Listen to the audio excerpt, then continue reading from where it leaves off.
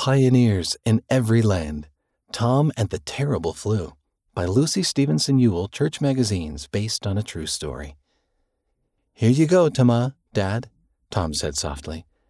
Tom's father slowly sat up on his sleeping mat. Tom helped him sip some fresh coconut juice. Tama and the rest of Tom's family had been sick for days. Almost everyone else in the village was sick too. A pandemic had come to the island, the Spanish flu. Tom walked outside. He was one of the only people who was well enough to take care of the others, and many families needed help. I need more coconut juice, Tom thought. He climbed up a tall coconut tree. When he got to the top, he picked some coconuts and tossed them to the ground. As he climbed down, Tom thought about the people in his village. It was scary to see so many of them sick. A year earlier, Tom's little brother, Ailama, got sick. That was scary too. Tom and his family prayed for him to get better. Then Tama had a special dream. The dream showed him how to help Ailama get better by pounding bark from a willy-willy tree to get the juice. Tom helped Tama take care of Ailama, and they gave him juice from the tree, and Ailama did get better. Tom knew God had helped them then, and he knew God would help them now. Tom cut the coconuts open.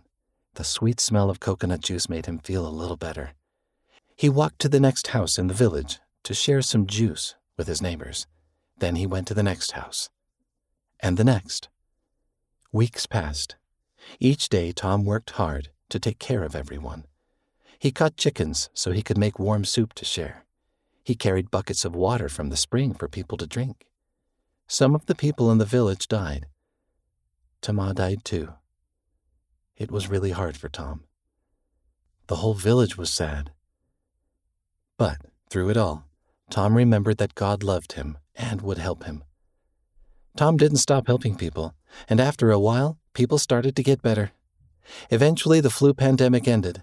People stopped getting sick. Tom and Ailama were even able to go to school again.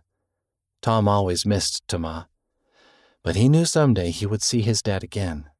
And he knew that Heavenly Father would always be there to help him.